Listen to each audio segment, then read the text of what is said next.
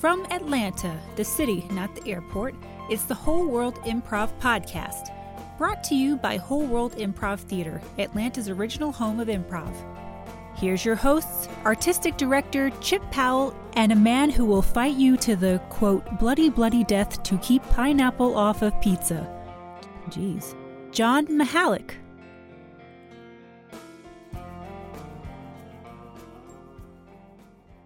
Welcome to the Whole World Podcast. I'm Chip Powell, artistic director, coming to you live from our theater here in the heart of Midtown at 1216 Spring Street. I'm very excited about today's episode, and joining me is my co-host, John Mihalik. Hey, thanks, Chip. It's exciting to be here. This is officially our first episode. Yeah, this is going to be our launch, and we've got a few more here. So each week we'll be hopefully throwing down a new podcast. You know, we love improv, obviously. This is just a great art form, and we hope to bring to people a little more of the insight of what it's about and what it really takes skill-wise to do it and how it really benefits people even outside of improv. This is my 26th year at Whole World. In those 26 years, I found that, you learn a lot and it can actually change people's lives. I mean, I've known so many people, and through the generations, they've all, remained friends with the people that they came through with, which is good because it brings us to our guest today, which I'm very excited about.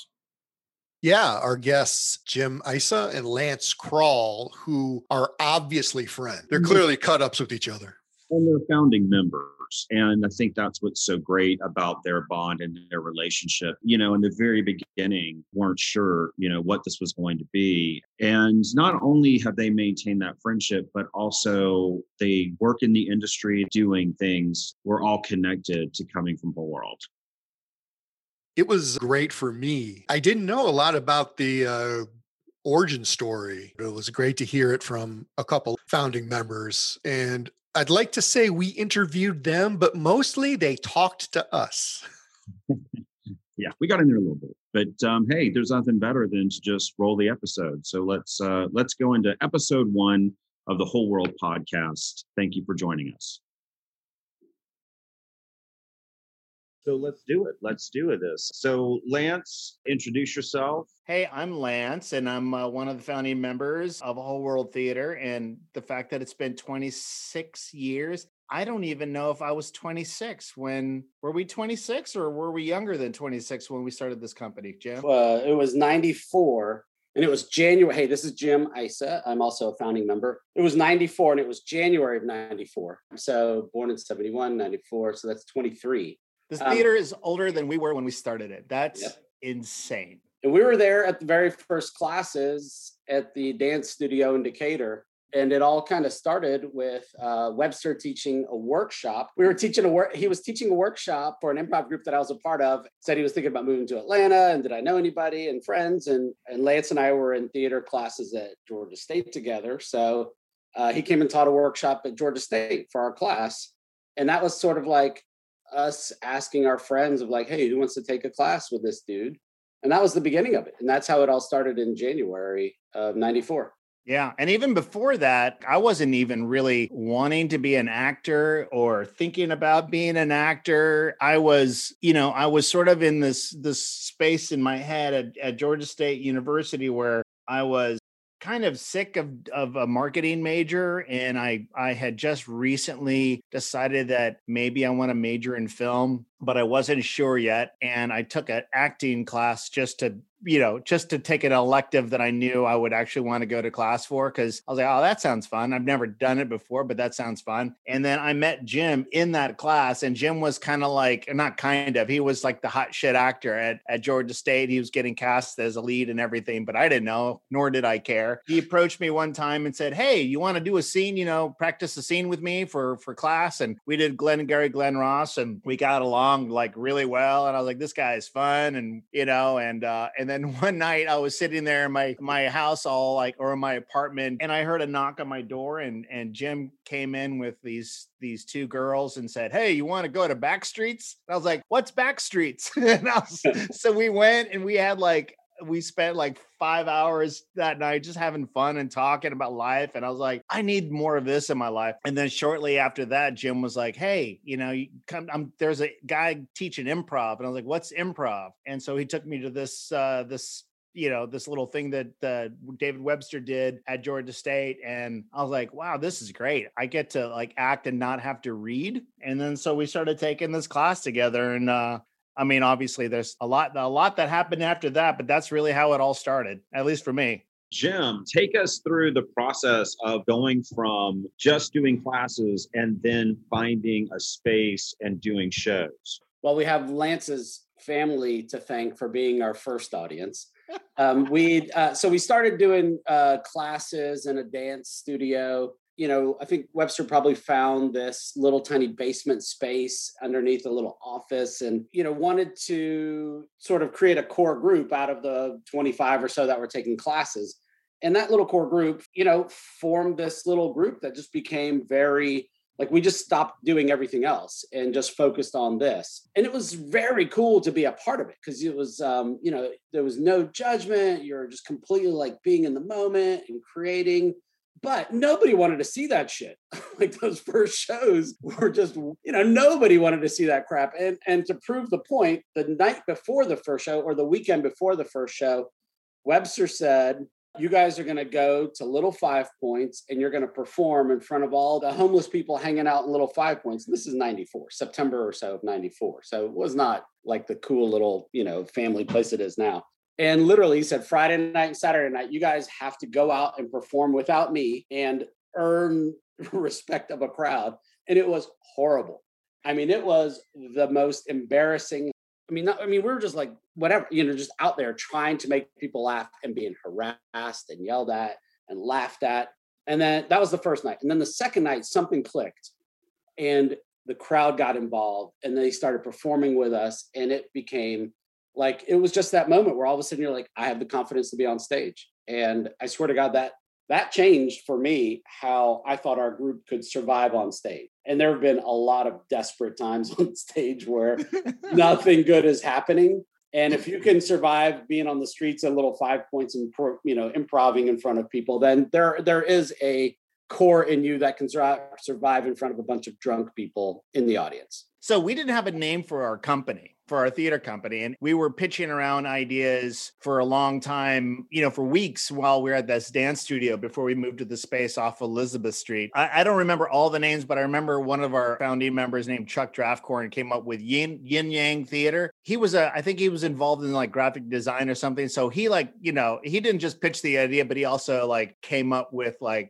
the logo for it and everything. But it was such a terrible name that we didn't care how much he like extra homework he did. We were like, no, not Yin Yang. And he just kept pitching Yin Yang forever. And then finally Webster was like, we'll come up with a name, but for now we'll just call the theater what this long form is, which is called A Whole World. And The Whole World was basically sort of an amalgamation of different long form ideas that he came up with that was basically like the beginning of Earth, civilization, rising up through the caveman things and making a scene and singing the song Sarayena, Sarayena, Sarayena, Sarayena. We were singing that. It was so goddamn embarrassing. But we were dressed in caveman outfits and we were just rolling around the ground and doing like a long form improv called The Whole World. And the second night our show performed was our first sold out night. And that's because my extended Vietnamese family came, and all 14 of them, and many of them didn't speak English, including my late grandmother. And after the show was done, she said, "Is this why Lance went to college?" And it was horrible. It was embarrassing. And for whatever reason, we just kept at it, and we just wouldn't stop failing every weekend. And I think it was a combination of just enjoying what we did, but it was also, and I think there's a sort of a necessary ingredient for any theater company, especially a new one to start. And it's something you can't teach. It's something you can't engineer it. It just has to happen organically. It is the ratio of single people that want to have sex with each other, but are too shy to actually do it right away. So there's sexual tension, and that sexual tension is what drives the birth of a theater company. Don't let anyone tell you anything different. That's all it is. If there wasn't that right combination of like guys and girls and guys and guys and girls that kind of were like attracted to each other, we would have left after that very first night. We were like, okay, this is done. Sorry, Uggos, we're out. But it was like, I'll stay if you stay. So yeah, and then right after that, Webster was like, okay, you know what? I don't think this whole world thing is working. Let's just do comedy. And we're like, thank God, thank you. Yeah. Thank you so much. And so we just started doing straight up improv shows, and we actually were, really enjoying that. And then our first shows with that were at Eddie's Attic in Decatur. Again, it wasn't like a great fit. It was, our theater company's history is just full of venues where we didn't have to pay money or we got cheap spaces. Like that's like why we moved from place to place. It wasn't because like, oh, this is a great artistic. It wasn't strategic. This place was super cheap. We had this little space off Elizabeth Street. And then we were like, we should expand. Right across the parking lot is another space, a really, really big, like this sort of big warehouse, and it was split in two. And in the front space, so there was this other improv group from Florida that started, and they were called Dad's Garage. And they were just rehearsing and not really performing shows either. And so we were both kind of like these, using these two places as rehearsal spaces. And we're like, oh, cool. We'll be in the back space of Dad's Garage's, front space. And so we were rehearsing there. And then finally we were like, hey, we should synergy. We should like join forces. We should work with, go over to the Dad's Garage guys and say, hey, you guys want to do some shows together? And then they were like, oh, let's think about that. And then about 2 weeks later, we got an eviction notice from the owner of that building, who turned out to be either friends or related to or someone at Dad's Garage. So basically Dad's Garage had us kicked out, and they cited something in the lease saying like there will be no competing improv group or some super specific thing.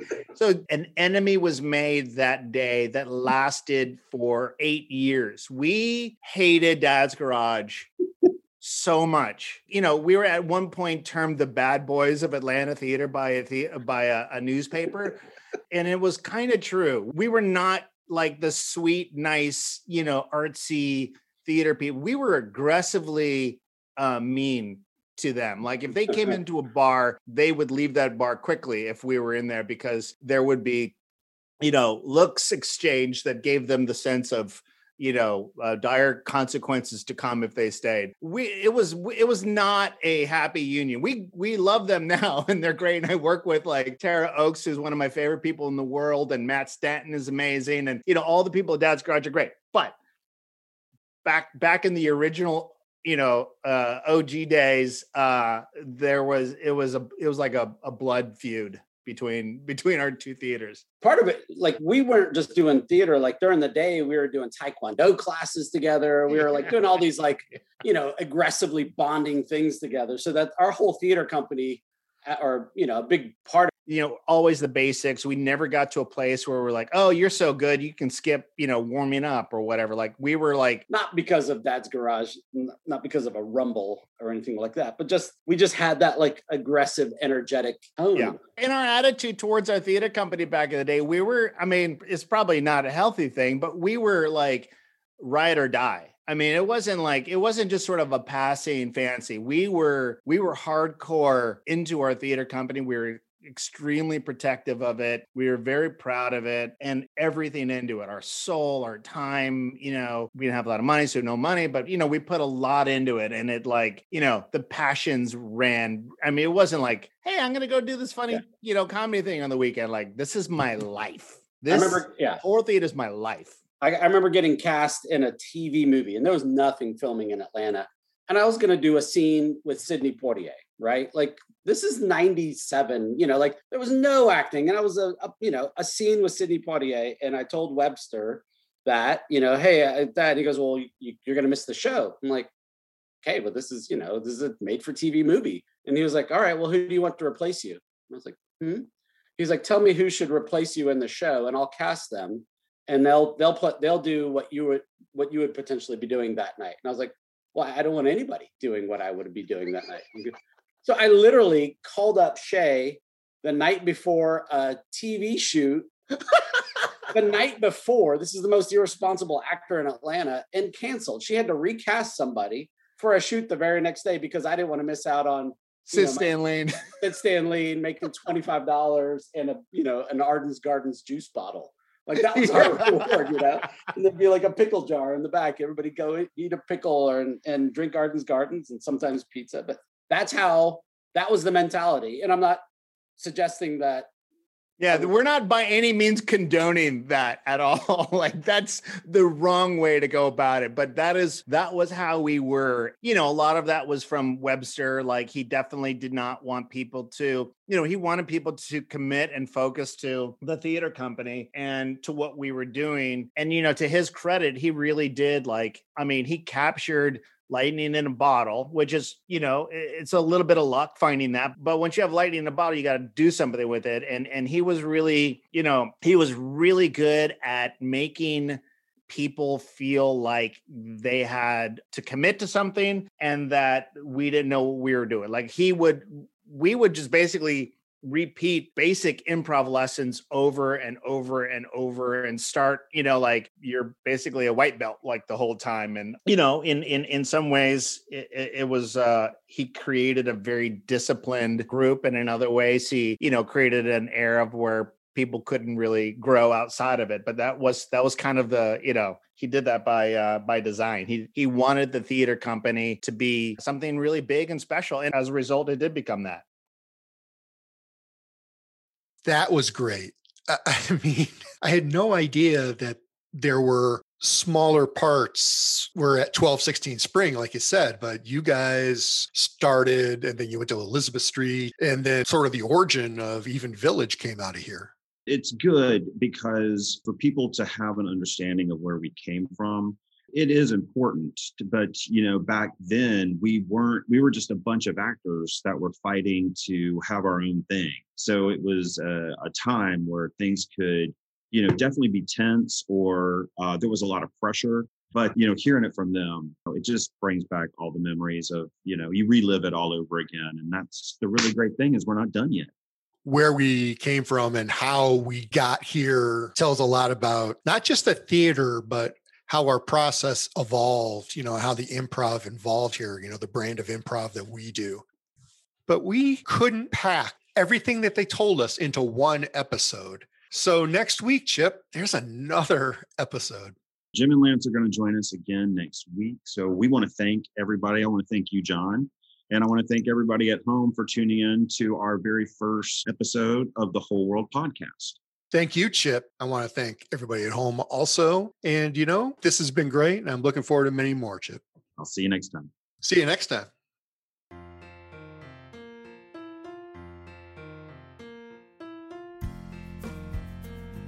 Thanks for listening to the Whole World Improv Podcast, and keep enjoying that new podcast smell. The Whole World Improv Podcast is a production of Whole World Improv Theater in association with Headspace Industries.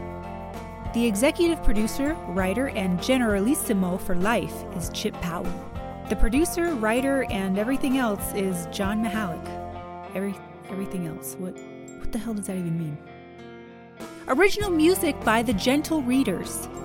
Please help support this podcast by liking, subscribing, and leaving us a review. John's therapist said it would be good for him to receive some validation, so don't let him down. Whole World Improv Theater is a 501c3 nonprofit theater. Please support by donating at our website, wholeworldtheater.com. And remember, it's tax deductible, so you're not only supporting the arts, but you're sticking it to the man. Additional writing and voiceover from me, Kate Arlo. And never send John to Starbucks. I'm still waiting on my venti mocha latte mochaccino Voya Rosca, Mocha Chocolata, marmalade drink. I don't know. I panic every time I pull up to the window. I don't know about you guys. Is that weird? It's weird. It's like, I feel like I should have it down by now, but I don't. It's been a long time. It's like one of these days, I'll say it smoothly, and it won't stutter. I know there's a size up from Venti, and it's always a bad idea. Don't do it. You'll be shaking for the next 2 days. Anyway, thanks for listening. We'll see you next week.